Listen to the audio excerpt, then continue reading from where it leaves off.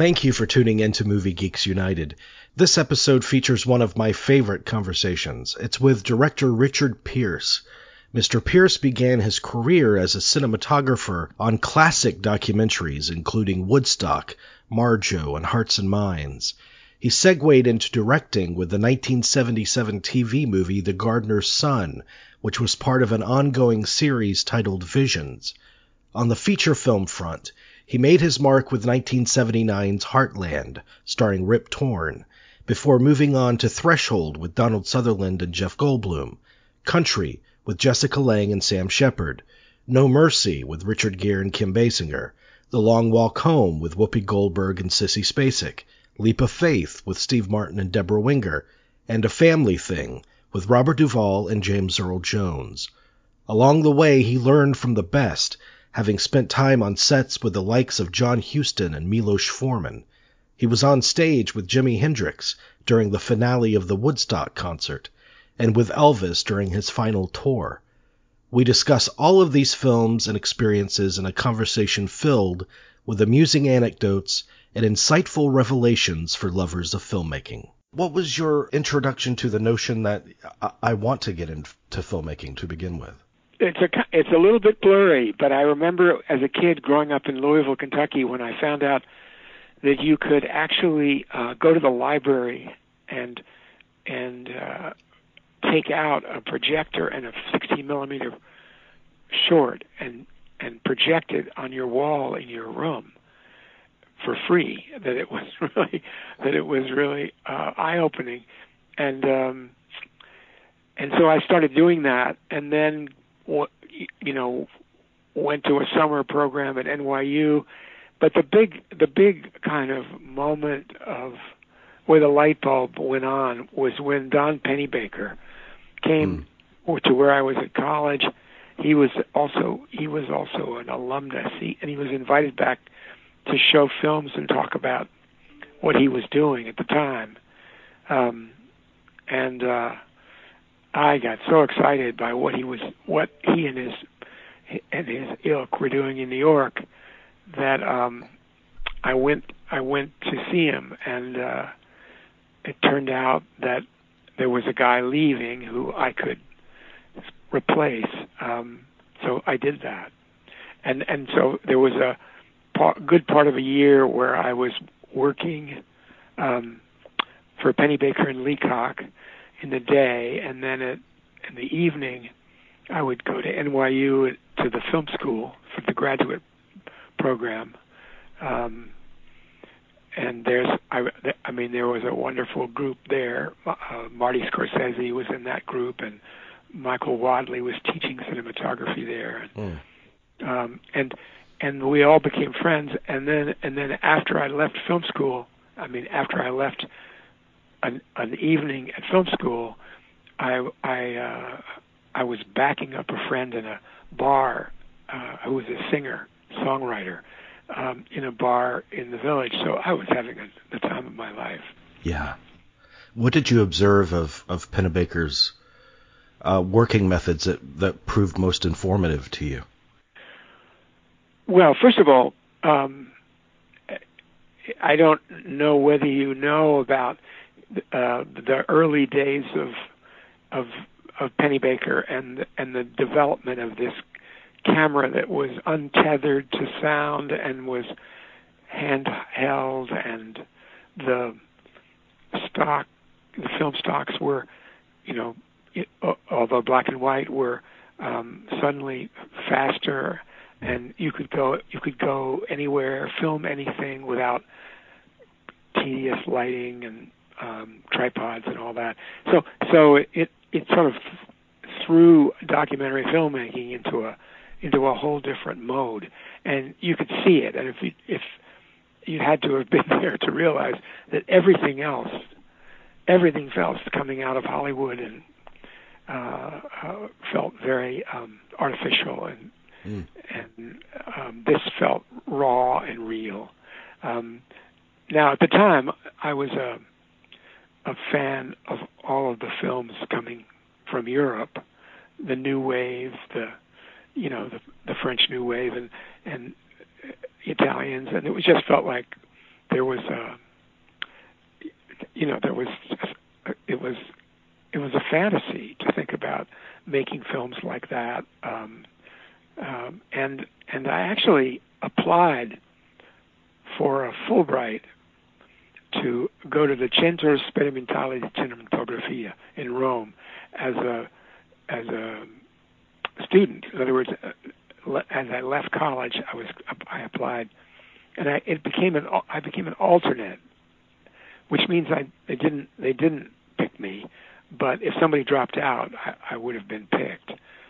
And I always thought that was I thought that Pennebaker misunderstood me as saying that I had a Fulbright to go to Rome, and that instead I wanted to come work for him, and he was very impressed with that.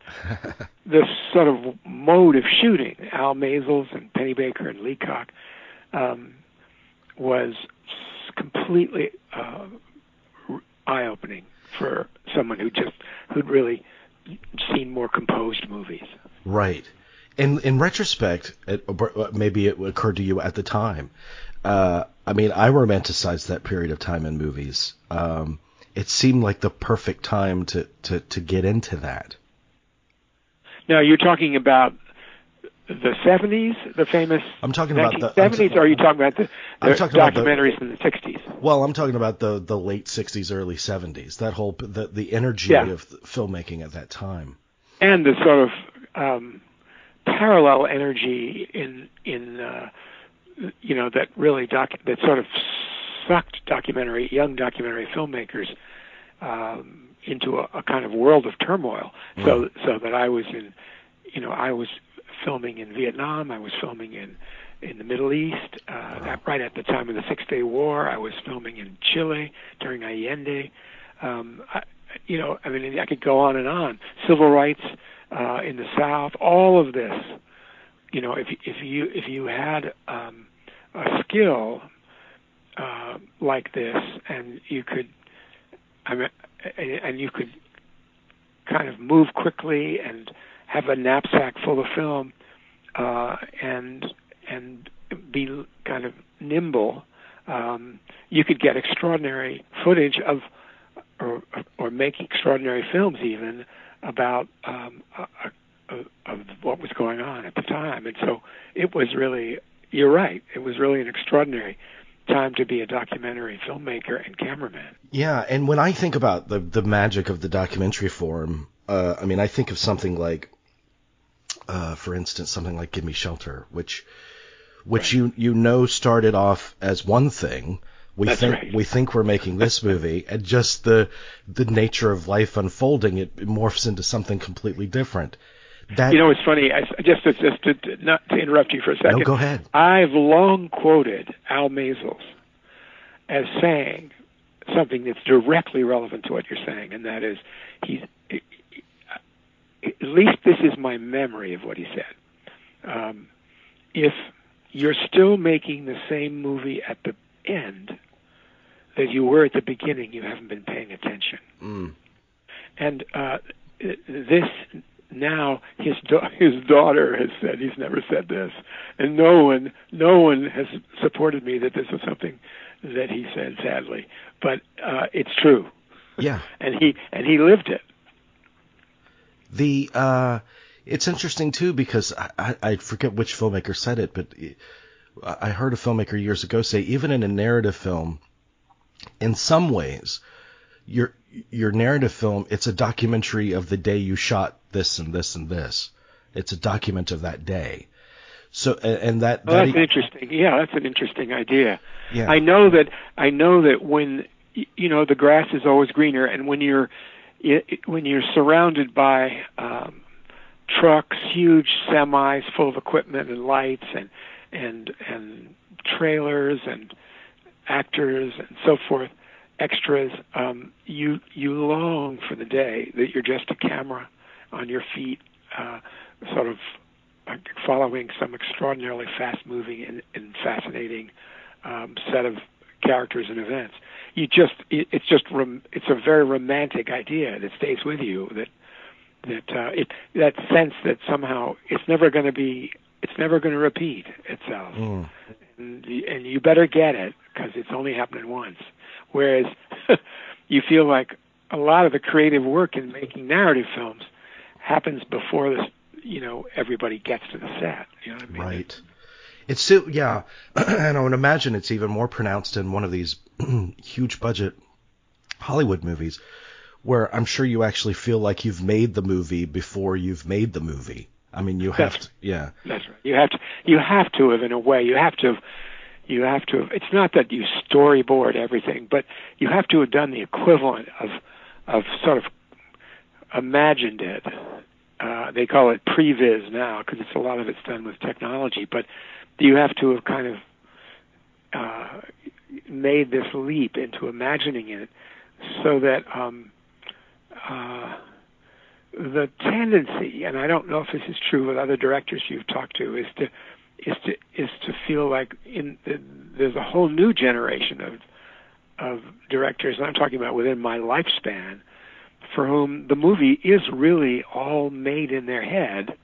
And so the only problem is that you have to, I mean, if the filmmaker could make it herself or himself, that would be ideal. But you have to pass it on to a lot of people, and you're always having to deal with their eccentricities and so forth. And whereas in the old days, I'm talking about the great old days, with when directors like John Huston and Robert Altman, these are guys who seem to be just throwing a party with their friends, yes, and effortlessly presided over a party that everybody was having a great time, and then magically a wonderful movie emerges, but without any sense that they, like, I remember once visiting the set of John Huston because my friend Fred Murphy was the DP, and he invited me to come, and I think it was the last John Huston film, The Dead, and so I got to sit with John Huston in his wheelchair or behind him, and he was in a wheelchair and he was on oxygen and he was looking at a monitor, and he called Fred over after a scene had been rehearsed by the AD, and he looked at Fred and he said, "How are we going to shoot this, Fred?" And Fred, who was young and and just in awe of John Huston, was struck dumb, thinking that John Huston was asking him how he was going to shoot this. But they worked it out, and Fred got to sort of try out some ideas on John Huston. But it was as if John Huston the thought hadn't crossed his mind until it did. It also speaks to a supreme kind of confidence. Oh, absolutely. There's a couple of points that come up from what we've just been discussing. One is the obvious connection between working in the documentary form, being a cinematographer in that form, and recognizing a moment of spontaneity that you need to capture, and how that translates into being a narrative film director. And it almost feels like trying to kind of capture the whatever little spontaneity that you can find is like lightning in a bottle. You know what I mean? It's just and in big films with large crews and large prep and all that, to still have spontaneity is really a triumph. If a director can create a set where there's still spontaneity, actors love it, crew loves it, and the film's better for it. Mm.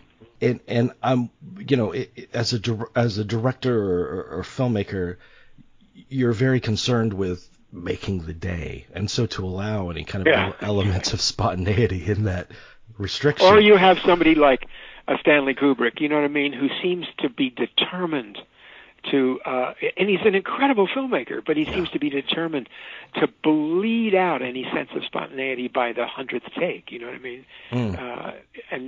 And yet he's on some kind of quest for the perfect, to realize this idea that he has in his head. And then on the other extreme you have John Huston. How are we going to shoot this, Fred? What are we going to do with this scene? I'll tell you one more John Huston story from that day. Please. So they were rehearsing a scene that was a sort of a dancing scene. And I can't remember now. The film was a little dim in my memory, but it was a complicated scene, and what's her name? His daughter, Angelica. Angelica was dancing with a man named John. Okay, and he was one of the leads of the movie. It's not coming back, but I'll just tell you the story quickly.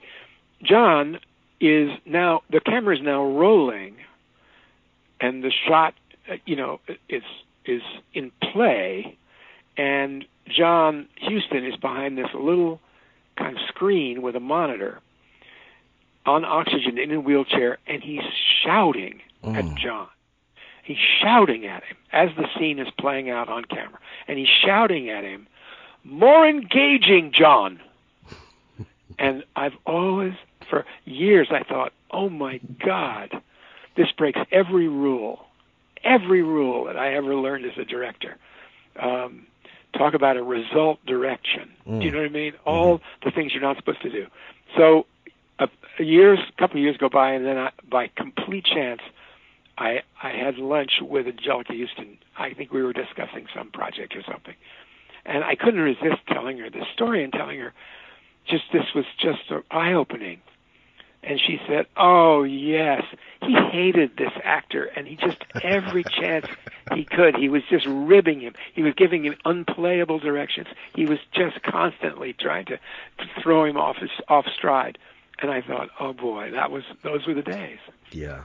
It's also just, that was his final film, but obviously by that time, he didn't have any. That's right. Filmmaking was just in his blood. He could do it like no one else. It's just, it becomes a part of your DNA, I would imagine. Also, you could imagine that, that sort of young director's kind of very intense anxiety that every take is critical to the success of the film, and it often is.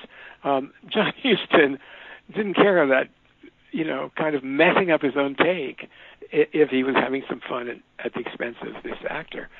So it's almost a generational thing, and I think you're right. I think it's also about age and confidence and somebody who doesn't have anything to lose.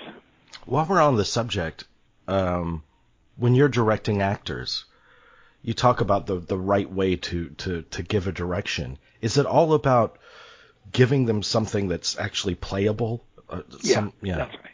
And that's sort of another whole conversation. But the idea of result direction is you're telling the actor what you want to see, what you want to hear, what you want to feel, and the actor's having to kind of step out of the moment and try to figure out what it is that you're asking them to do, and then look at their performance with an eye toward realizing what it is you want to see, hear, or do, right? And the first thing that does is break the connection with the other actor, and it also makes the performance self-conscious. So you are shooting yourself in the foot from the first moment that you give a result direction. Yeah. Yeah. And it's also the job of being a director, I would imagine, being a personality wrangler, kind of making sure that this whole team works as a cohesive unit. Yeah. Although I remember being on a set with Milos Forman and learning a lot, partly because he almost never spoke to actors, and he felt like most of his job was done in the editing room or in the casting office. Uh-huh. In other words, that he would shoot under duress often and exhaustively shoot in order to have as many possibilities for the editing room, because the real fun was in the editing room. And he didn't speak to actors, and I guess he's sort of famous for that. And there were many times when I wish I could, like Milos, say, "My English not so good," you know what I mean? and step away from the problem of having something to say that really would help. What was the set you were on with him? Well, I was a kind of cameraman when Hair was shot in New York. Oh, and I yeah. was one of the cameramen on Hair, and it was really peripheral to the film, but it was really fun to see somebody I consider a master at work. And my wife is an editor, and she edited Cuckoo's Nest, Hair right? and Cuckoo's Nest, and she had kind of a relatively successful creative relationship with Milos Forman, doing a bunch of films that really his love of editing and her love of editing, they had a great time. Cuckoo's Nest is the movie that made me fall in love with movies. Yeah. When I was a youngster. And you know what was interesting about Cuckoo's Nest also, and I learned this kind of back in the day, when everybody was worrying about television, right? They would say, "Oh God, this. How do you put a feature film with a widescreen and Dolby sound? How do you put it on a television screen in somebody's home and have it survive?" Well, for the most part, that was true. It was kind of a hard transition to imagine films being screened on television. It's just like imagining films being screened on iPhones right now. Right. But the fact of the matter is, Cuckoo's Nest was one of those miracle films. The way he shot it plays absolutely as powerfully on a TV set as it does in the theater. Yeah. You don't miss it, a trick, and it's just the way he shot it. Well, the power of it was so obvious to me. I actually, as a junior high school student, I would tape movies on this Chicago station overnight. They play movies at like 2:00 in the morning, and I tape it and watch it the next day. So even with commercial breaks and censored and all that stuff, I recognized just the power of that film, and it really got me started in my obsession with it. But we're here to talk about you and your films. Well, you're right about that. Yeah. And I think there's a lot of people that feel that connection to that film. Yeah, absolutely. Your relationship with Wadley, is that what led to your involvement in Woodstock?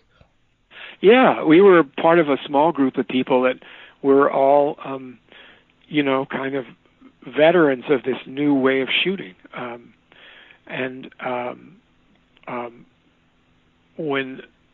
When Michael Wadley bid on the Woodstock, he was bidding against Al and David Maysles.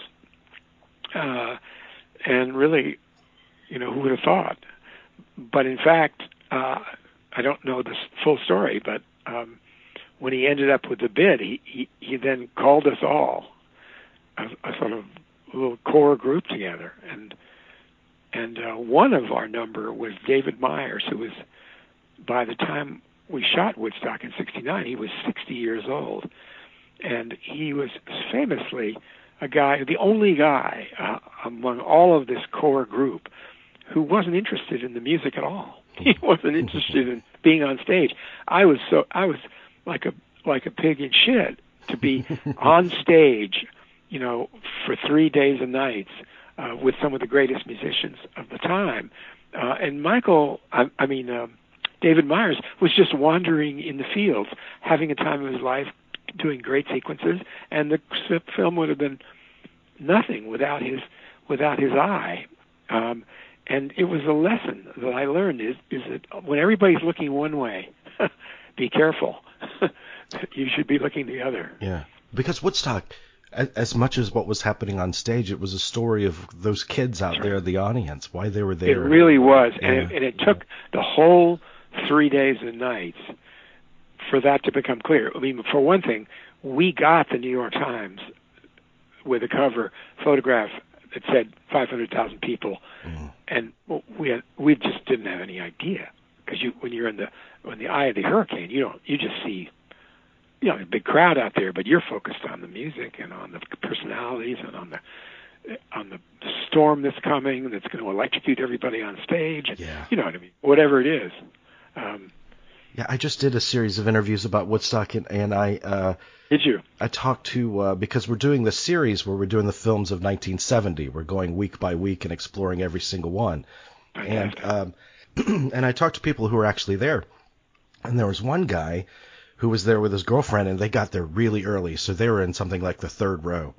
And I said, when did you realize that 500,000 people were standing behind you? And he said, I had no idea. He said, I went to the porta potty, and I was like, what the where did this come from? It's just extraordinary. Right. What are the memories that are most deeply kind of seared into your brain from that experience?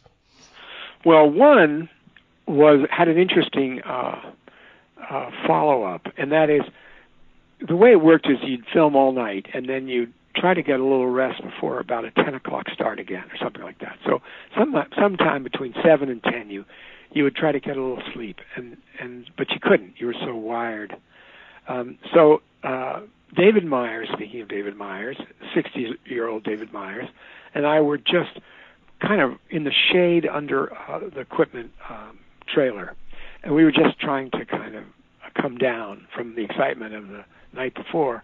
And we were talking away or whatever, and he just picked his camera up. It had been lying there in the grass, and he just picked his camera up without saying anything, and just sighted it like a gun and fired off a long shot, right? While talking to me, and then put the camera down. And I didn't realize it, but at the time he was taking a shot of two people who were taking off their clothes and making love in the fields. In the distance. It was a telephoto shot.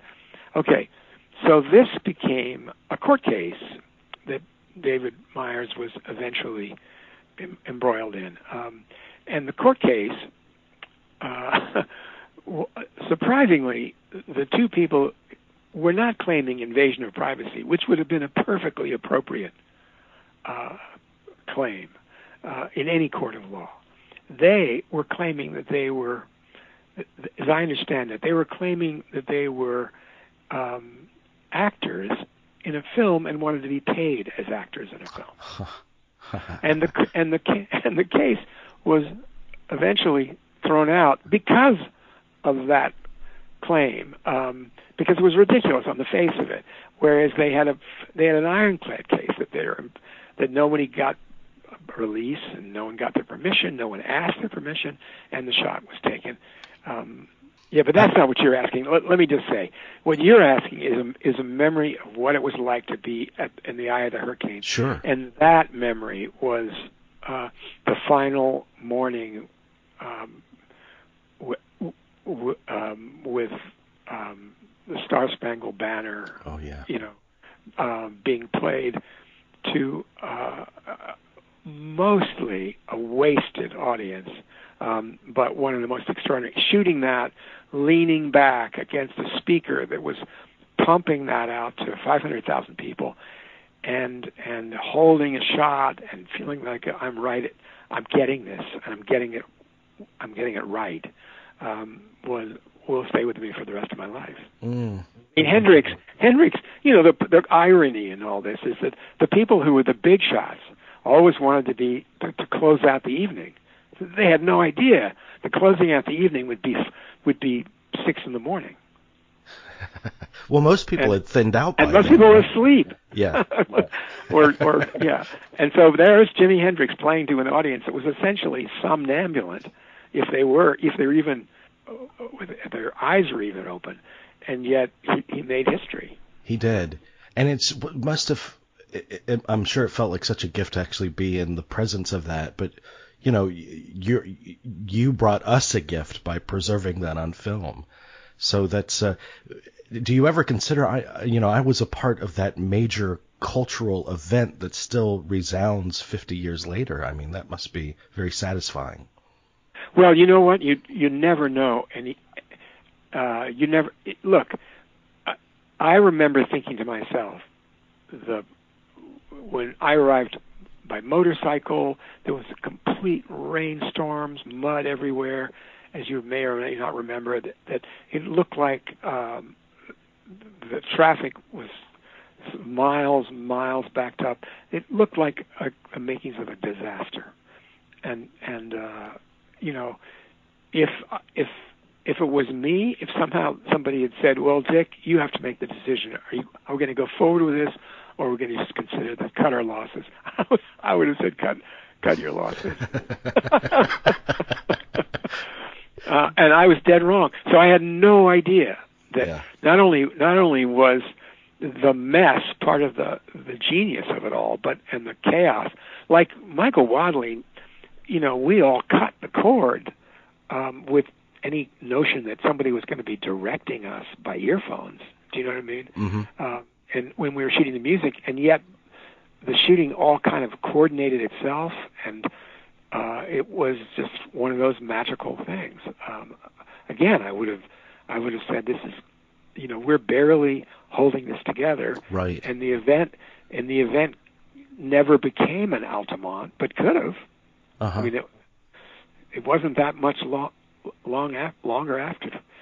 Plus, Woodstock. it must have Altamont ended that. Yeah, it really did in that era. Yeah. And it was so, I think about, the moon landing, Manson, Woodstock, Altamont, and those things happened like in a cluster. I know. Yeah. Just an extraordinary time in American history at that time. But it must have felt like kind of like a military operation to get the. It wasn't. That was the irony. Huh. It wasn't at all. It was just like, bring your camera. We're going to have fun. Where do you want to be? That was it. That's the direction. Wow. I want to be on the stage left. Okay, that's great. I want to be able to look out across somebody at 500,000 people and get that electricity. That's it. That's the shot for me. Mm. And I got it. Yeah. I mean, so you know what? It didn't. It should have been a military operation. If Marty Scorsese, who was there, as you know, but if Marty Scorsese had been doing it like he eventually did the movie, what's it called, with the band, The Last Waltz. Yeah. The Last Waltz, where every camera operator is on earphones and every move is being essentially directed, it would have been a different film. Yeah, but the way I guess it has. And I love The Last Waltz. I do too, but something about Woodstock. I mean, you could feel the immediacy of it. You could feel the thing growing. You're in there with it. The work that you did in the documentary form is extraordinary, and you're tied to a really incredible string of movies.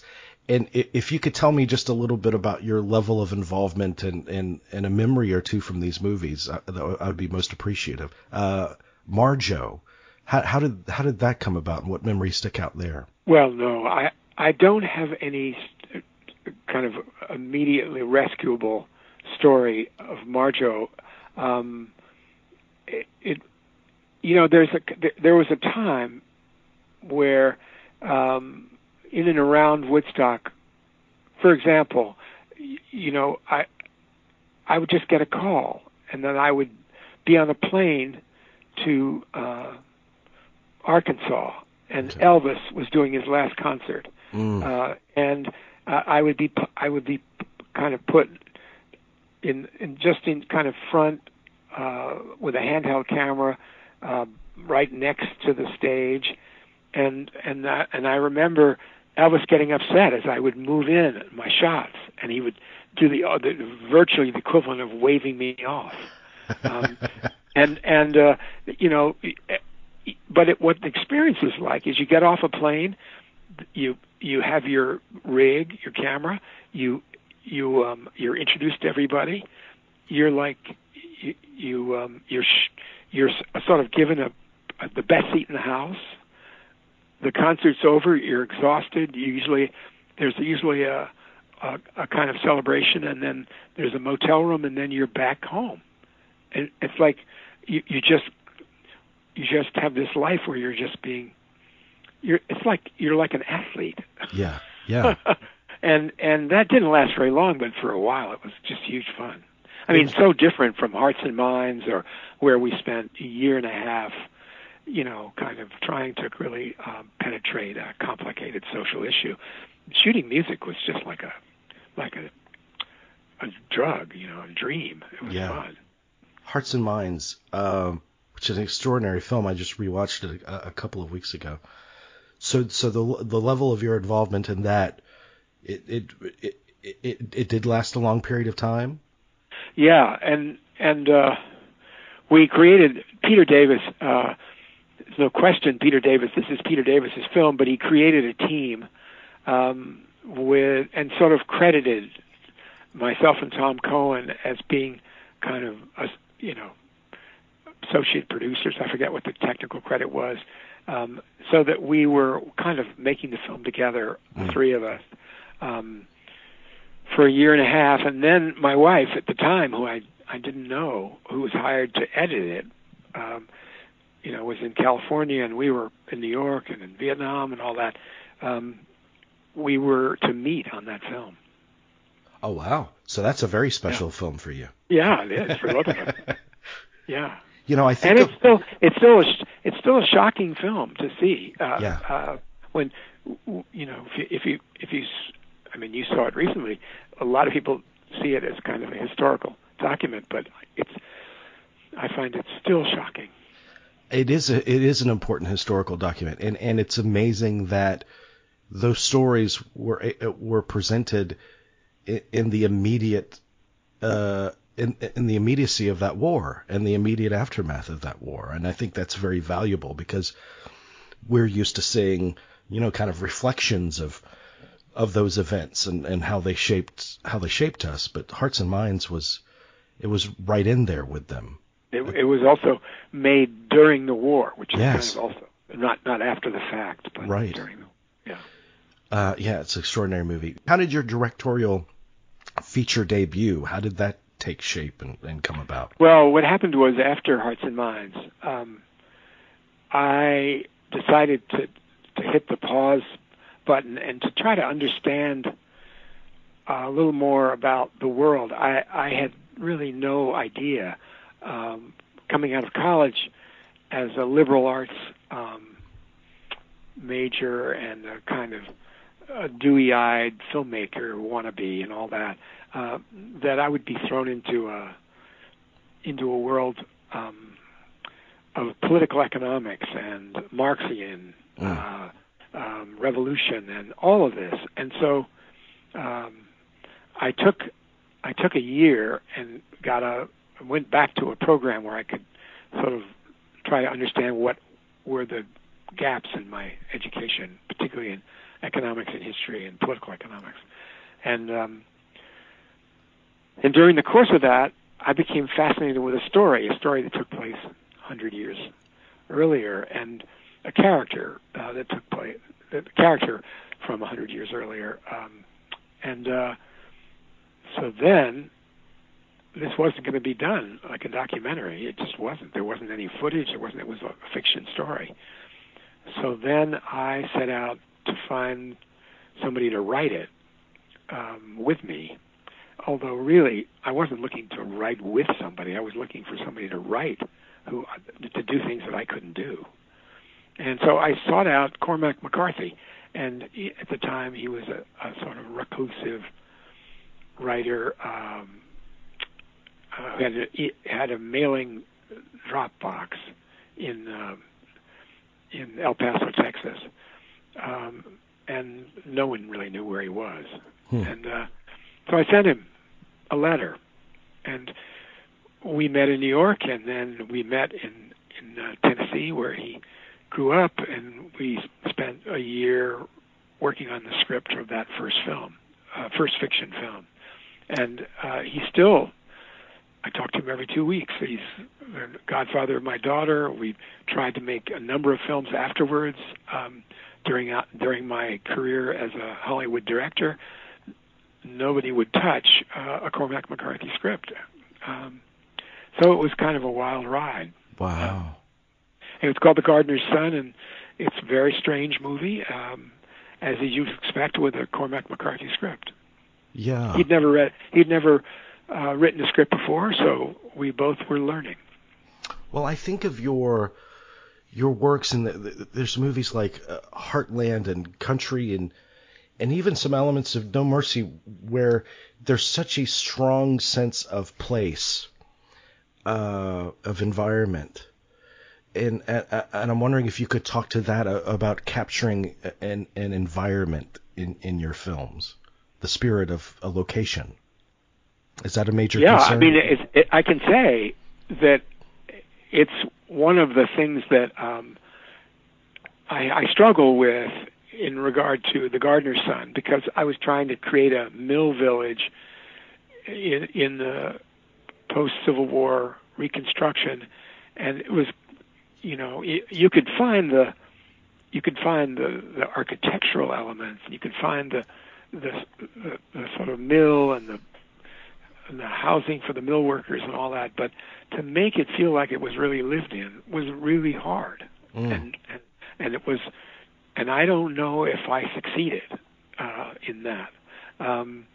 Just the way, if I was to be very brutal with myself, I felt like when I got to doing a fiction film, everything that I'd learned up to then about how to shoot handheld and how to capture event on the fly in the moment, I put aside, and I trusted my DP at the time. His name was Fred Murphy, and I trusted him to the point where quite early on in the first day's shooting, he realized that I was not even looking through the lens. I was so concerned with not stepping on his toes and his area, and that I sort of knew the shot, but I was letting him be the guy that looks through the lens. So he finally stopped me and said, "Dick, you've got to look through the lens. You can't make a decision until you've looked through the lens." And I laughed, and I realized he was right. So that in a sense, the transition from me being a very comfortable and skilled documentary cameraman to a fiction film director was not seamless. It was an important film because that then led to these two wonderful women coming from Montana to my New York apartment and saying, "We have this idea of making a TV show, a TV movie about the story of this woman who was a mail-order bride, and at the turn of the century." And we all became fast friends, and that project, I eventually talked them into making it into a 35mm feature film rather than a TV, but that essentially that came about because they'd seen The Gardener's Son. Okay. But Heartland is such a gorgeous movie. I rewatched that a few weeks ago too, as I knew that I was going to talk to you. Well, now that's, talk about a sense of place. That is a film that was informed by and sort of the gift of that film for me in many ways was the work of Patrizia von Brandenstein, who it was her first. Gardener's Son was her first film. She was a production designer and an artist, but when Heartland came out, she just created every object in that movie, every object, every sort of thing you see in that cabin is chosen with such care, and she is such an extraordinary collaborator. I've worked with her every time I could, and she went on to do Cuckoo's Nest and a bunch of Milos Forman films, and is one of the great production designers in the movie business alive today. And talk about an environment that Phil's lived in. I mean, that is one. Yes, yeah. and that you, in a way, I'll never forget the moment when I realized the difference between a good production designer and a great production designer. And the difference in some ways is so simple. You go onto a set, you've talked it all out, and you've sort of done drawings, and you've done everything you can do as a director. And then you come onto a set, and you just wonder at the specificity of every choice. And then you open a drawer, and there's nowhere in the script that the drawer is opened. Mm. You open the drawer, and there are letters of the person. There are objects and it's only on the chance that someone might open the drawer. Yeah. It's just awe-inspiring, and she was my first introduction to that kind of creative production designer. Yeah, I mean, I would imagine that it's the same with actors as well. I mean, it's the things that you don't see or you don't show that inform the reality for you. and by extension the audience as well. The Rip Torn you worked with in Heartland, and right. he was an actor of such immense power, and also from reading accounts over the years, a very colorful man as well. What was your experience like working with him? Well, I think as a young director, I had no idea of what working with Rip Torn was going to involve, and so I always say that I cut my teeth on Rip, and that in fact every time I've worked with somebody who's described as a difficult actor in a lifetime of directing, I've always smiled and said nothing compares to Rip. Nothing compares, and I don't think he had any idea. I just think he's just an unconscious, wonderful kind of like when he first came to meet in New York. It wasn't an audition; it was a meeting. He spent the entire meeting talking about a brawl he'd been in the night before at a bar, and if that wasn't in a way sending me a message, I don't know how else he could have. Yeah, it must have felt like kind of a boot camp for a director to go through the Rip Torn experience. Well, you know what? I did. The film was oddly celebrated at the Montana Film Festival this last fall. Oh, wow. And so I went and there was a sort of mini reunion, mostly of Montana people, and we had fun. And it was a kind of a small, unpretentious festival, and it was the last night of the festival. It was kind of meant to be a tribute to Heartland. And I went to some trouble to get a color print that was somewhere that somebody had preserved. And so I watched the film for the first time in maybe, I don't know how many years. I swear to God, it may have been a quarter century since I'd seen the film. And I was moved by Rip Torn. Yes. I have not been able to get beyond how difficult he had made my life during that film, to be frank. So that the whole film making experience was all filtered by that.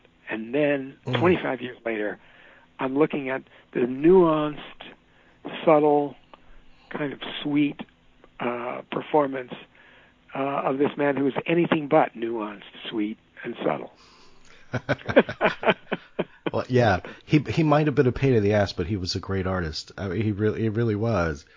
And I can tell you one story. Please. I can tell you one story that we were about halfway through shooting, and it was, as you remember, we went from, in spring contains blizzards and green up and everything in that film. It's as if you'd been there for the entire year, but it's all happening in a few short weeks in spring. And there was only one trailer, and everybody would kind of go down to the basement of this little cabin to get out of the wind or the cold or whatever.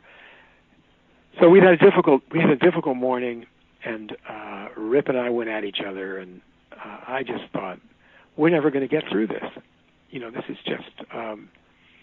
This is just getting increasingly difficult to get even anything shot. He'd stormed off. I had gone out. I had gone outside, and I was sort of walking with Mike Houseman, who was my partner and producer on this. And I was saying, I have no clue as to what to do about this. How to repair the damage that's being done every day to this relationship.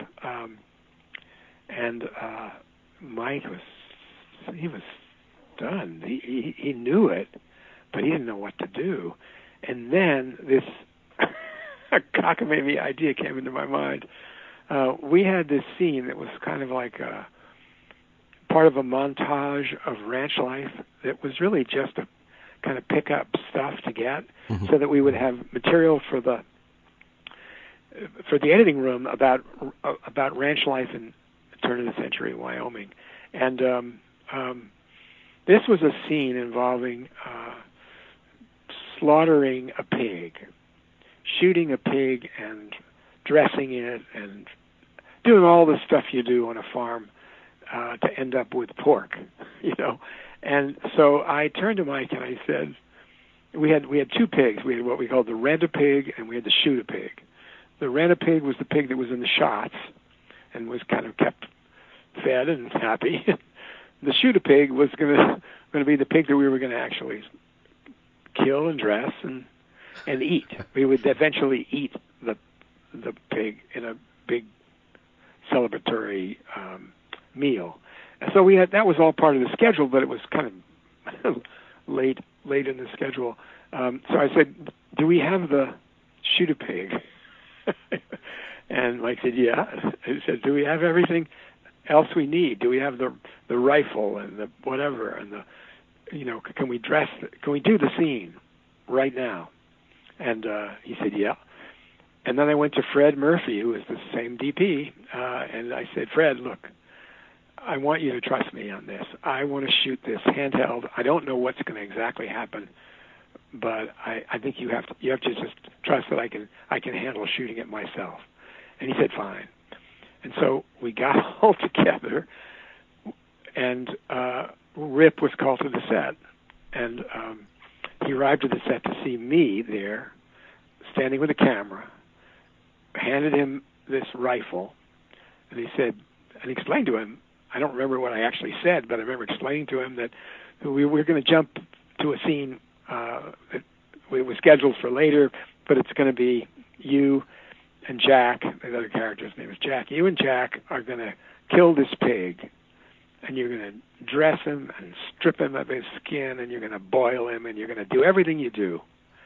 So we spent the entire afternoon. And by the way, shooting a pig is not easy. A pig, unless you are lucky and hit it right dead in the brain, it just shrieks and howls and runs around and there's blood everywhere, which is what happened. And the whole afternoon, by the end of the afternoon, we were all covered with blood. And the scene still evokes, a version of the scene is in the film, and it still infuriates, the kind of people who would that scene would infuriate. And I always have to explain, and it's kind of a lame excuse that we ate the pig. But at the end of the day, whatever anger, whatever difficulties that Rip and I were having, were gone. Really? Okay. Yeah, it just took him killing something in order to exercise that. But I always felt like the contract between us was never specifically said, but it was honored, and that was he was being asked to do things that were very difficult as a rancher in Montana in the turn of the century. They were difficult for him. He's an urban kid, really, even though he's from Texas, small town Texas. He's not a rancher. And the contract was, I will not settle until you feel you've done it well, whatever it is. And I will keep shooting until you get it right. And it was never said between us, but that's what won him over to me, is that I never said, look, Rip, we got to move on. That's as good as we're going to get it. You really can't, I don't know, whatever it would have been, whether it's roping a calf or it's sticking your arm up inside a cow. He had to know that I wouldn't settle until it was right. Yeah. And that's what saved what could have been a very difficult, disastrous piece of casting on my part. Yeah, he's extraordinary in the film. And I know I'm jumping around a bit, but that raises a point about performance to me. There's an element of it that's very mysterious. And one of my favorite stories about directing actors, you talk about the great nuance of Rip Torn's performance, was from Dennis Hopper. He was talking about working with Robert Duvall. I know that story. Yeah. I know that story. And that great story. He did not see it That's right. Right up close. And Duvall said, you're not in any relationship to Bob Duvall, are you? I interviewed him years ago, and we kind of tried to peel it away, and I don't think I am, ultimately. But yeah. But that's a great story because he's absolutely right, and every and Duvall knows enough and has the confidence to know that he's saying essentially, trust me, it's there. So when you worked with Duvall, obviously, on Duvall had. I have to say, this is a sort of tooting my own horn, and it's so funny because I can't even remember the specifics. But there was a moment when we were doing a family thing. We had talked about working together for a number of years, and we finally did. And there was a moment when we were shooting, and I came over to a car he was in and the scene, and he was struggling a little bit or whatever. And so I said something to him and walked away. We shot the scene. He came over to me later and he said, Dick, that was the single best direction I've ever gotten in my life. Mm. Now, you'd want to know what that direction was? Yes. I can't remember. And maybe that's the point. Maybe it wasn't so much genius, but he, one other version of that story, which I will tell you, which is not involved with Robert Duvall, but involved with Donald Sutherland. Mm-hmm. I worked with Donald Sutherland on a film called Threshold. To this day, I still love the film, but particularly love the experience of working with Sutherland. And the story goes, we're on day one, and he's just come off from working with Fellini. You may remember he did, what was it? The film about the... 1900, the Bertolucci? No, it wasn't Bertolucci. It was Fellini. But in any case, we can look it up. But so he was not just a big star and a wonderful character, but also, a veteran of a world that take me back to the cinema, the notion of going to Rome and studying under somebody like that. You know what I mean? Or being around with films of Cinecittà. It was like awe-inspiring. So, long story short, first day, first scene is between Mayor Winningham and Donald Sutherland, and it's kind of, as always, a scene that's not an insignificant scene. It's kind of late in the film, and we are shooting it for whatever reason as the first day's work, and it's always a little daunting. You'd love to be able to throw your first day's work out if you had all the power and all the money. So we're starting with an important scene, and again, Donald Sutherland is sort of doing the scene, and something is not happy with me, and I don't know how to say anything because I'm a little intimidated. Mm-hmm. And I'm struggling, and I'm struggling to figure out what to say, as you would as a director, because you can't just say again, unless you're Kubrick. And so finally, at about the 19th take, I realize I'm in trouble. I'm in big trouble. And so I call a break, and send everybody in the crew. They were on location in a hospital, and send everybody in the crew for coffee. And I go into the next little room to where our set was, and I sit down, and I'm thinking, I got to figure this out. If I can't figure this out, I shouldn't be doing this. You know what I mean? That kind of moment when you're really looking into the abyss. And so Donald Sutherland doesn't go for coffee. He sort of suddenly appears in the door, comes over and sits down next to me. And there's silence. And I don't feel any better. I feel like, well, he's probably waiting for me to say something smart. And there's a long, pregnant pause, and he turns to me and he smiles, and he said, I love this. I haven't had this much fun since Fellini.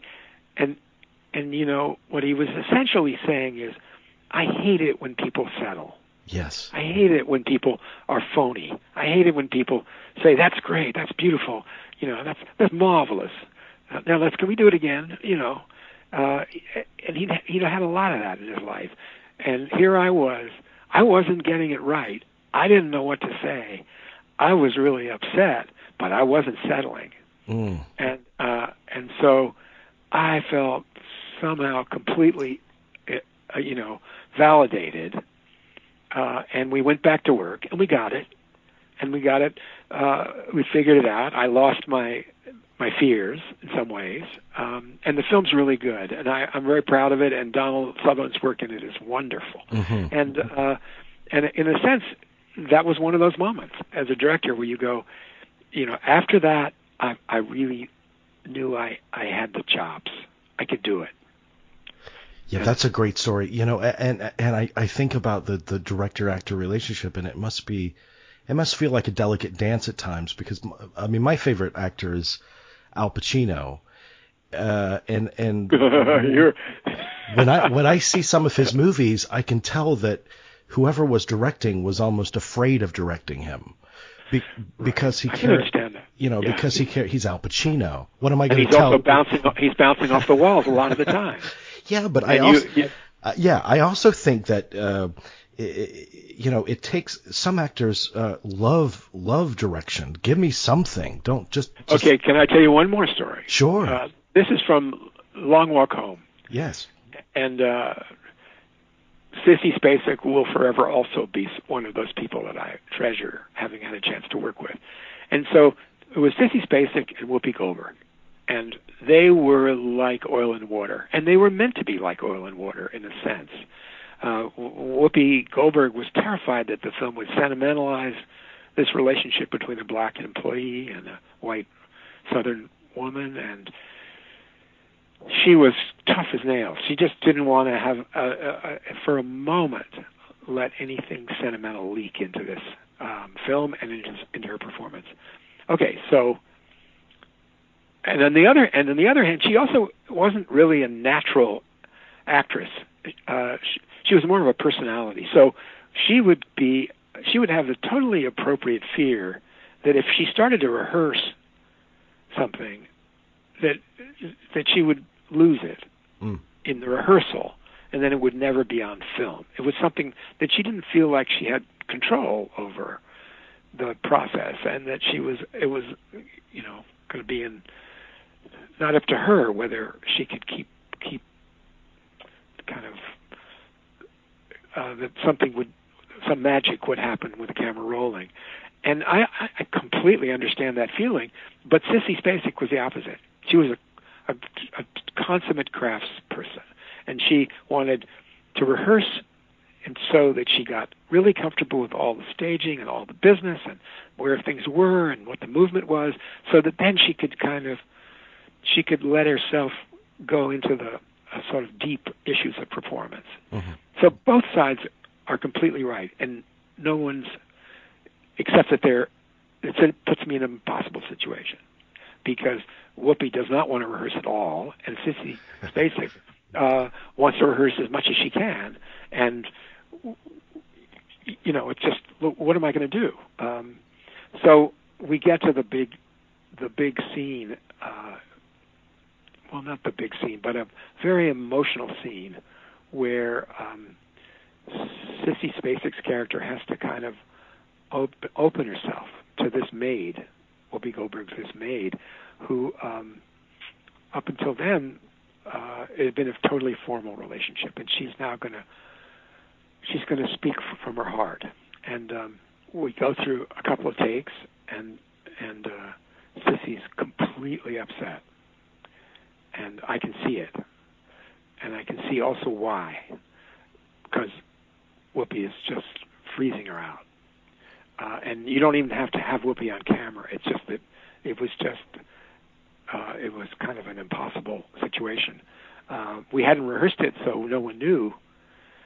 So I remember calling Whoopi Goldberg aside and saying to her, and this is where I do remember the words, I said to her, "You're like someone, it's as if there's someone on a high diving board and you are under control of the amount of water in the pool and you just drained the pool." Mm. And Whoopi burst into tears. Whoopi Goldberg, tough as nails. She burst into tears. She knew exactly what she had done, what she'd been doing. You came up in a time when very socially conscious films were at the forefront.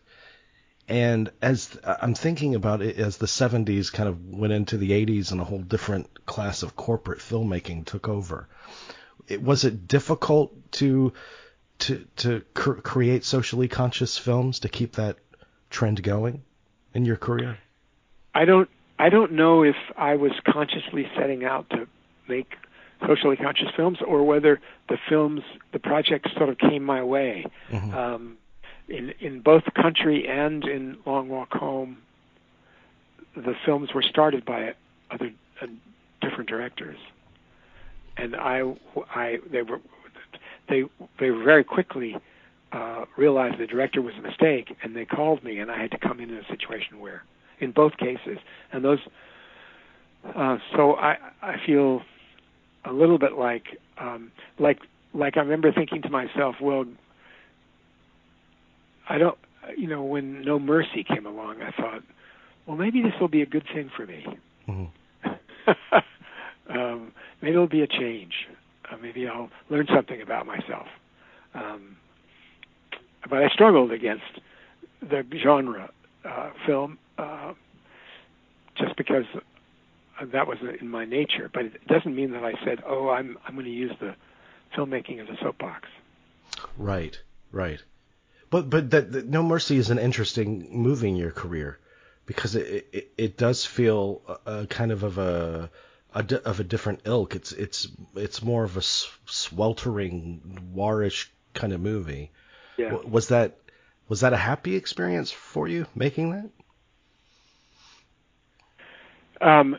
It really was fun, and Richard Gere was a pleasure, and Kim Basinger. There's no ostensible difficulties.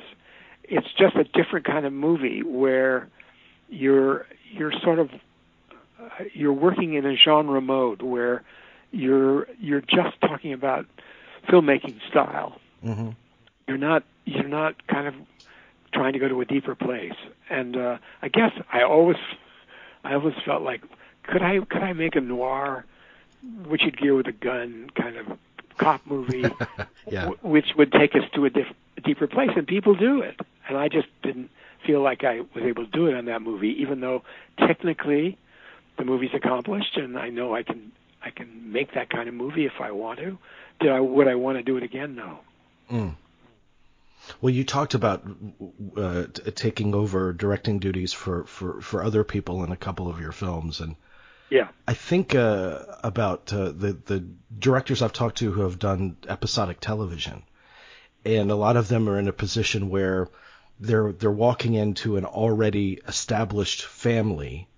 Yeah, that's right. It's a big issue with television, and that's why actually more and more they really aren't bringing in outsiders. More and more of limited series television, they're all being done by one director, and it's great. Mm. They're like kind of novels as opposed to short stories. You know what I mean? Yeah. Well, the TV has taken over in a big way, and I'm wondering your thoughts on the currency of the feature film. I think television is just wild to see what television has become, and you're going to have to be the one who speaks to why that is, because I started doing television when I was lucky in a way. There was good television. Homicide was really interesting, and mm-hmm. I got to create a series called Party of Five, and there was Nothing Sacred. There were challenging TV movies, and The Final Days was a wonderful. I'm very proud of Oh, yes. Movie about the Nixon and yeah. Nixon's final days. And, these things are all these things were all on the cusp of a change in TV, but they were part of the old world of TV. And the new world of TV is just staggering. What's being accomplished for the small screen. It is, but it also leaves you thinking. What are movies now? What is the currency of the feature film? And then compound that with what's happening to theaters. Where are we? No. And I do feel like what you're implying, if not saying it, is that somehow feature films sort of got sort of took a turn toward not just corporate, but also towards tentpole and kind of big, popular entertainment amusement movies. rides. And there's no quarrel with that. It's just that the middle ground movie that used to be, the studios would sort of cultivate a middle budget movie for potential Oscar bait and all that. Those movies are very, very hard to make. They're on TV now. and they're being made for TV. Yeah, exactly. Yeah. There's one movie that we never discussed, which was Leap of Faith, but I got to tell you, that's another film of yours that I just adore. That's a film that's had a real life, oddly. It has. It's somehow people remember it, and people the sort of sad thing about that film is that it was for whatever reason it was Paramount's Christmas movie of that year, mm-hmm. and poor Steve Martin, people wanted him to be happy-go-lucky Steve. You know what I mean? They wanted him to be the Steve Martin from Father of the Bride, and I think it hurt him, and he never did. He never really did any more acting, where he was not just kind of playing into that audience pocket. Yeah, that's true. Outside of Shop Girl, which I think Shop Girl, right, which good. is a different story because that's his novel, and right. That's a different. But in fact, I think he kind of quietly decided to become a writer and not be an actor. So tell me, my last question for you. You've been so generous with your time. Do you feel like you still, obviously you're still working on projects, so you feel like you still have something to say, something to get out of you? I don't know if I would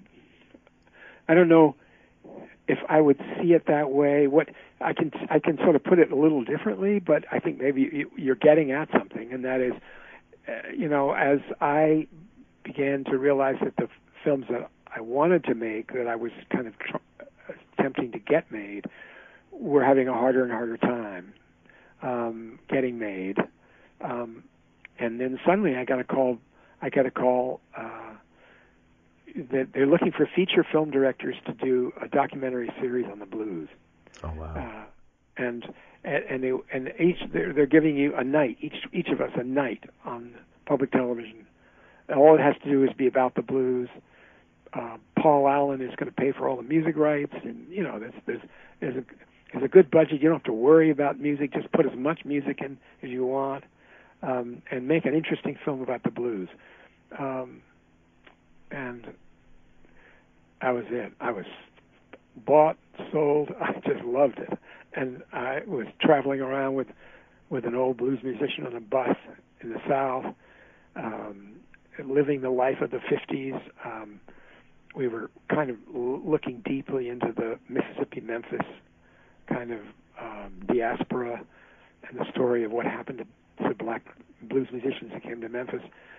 It's called The Road to Memphis. It was hugely fun.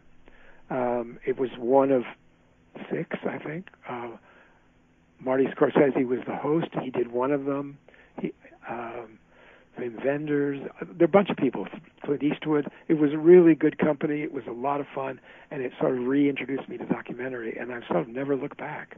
I've written a script, and I'm not kind of completely out of the fiction world, but for the most part I am. And so what that's meant is that documentary, the sort of surprises of documentary have meant that I've been working on a number of kind of long-range projects that I'm shooting because I can do it, and they don't involve having to spend a lot of time raising money. Right. Some of them are casualties of that process. Some of them are still in play, and in other cases, I'm just signing on to an interesting project, and I'm the cameraman. I'm the DP, like a recent project on Gustavo Dudamel. I don't know if you're a New Yorker or whether you're aware of this incredible wunderkind conductor who is the head of the L.A. Phil right now, but he's also a Venezuelan, and he's an extraordinary young, probably one of the great conductors in the world. And so I just got to spend time over a year and a half with Gustavo Dudamel dealing with his life, his music, and Venezuela. And I can't imagine anything. I mean, this wasn't my film. This was a film being made by a guy named Ted Braun. But I'm at right where I want to be, right behind the camera, right there at every step. That's beautiful. And there was another cameraman as well, Buddy Squires, who's sort of a well-known documentary cameraman. And suddenly, I'm working with Buddy, even though we're not working in the same scenes. We are both kind of veteran cameramen, and I'm feeling great.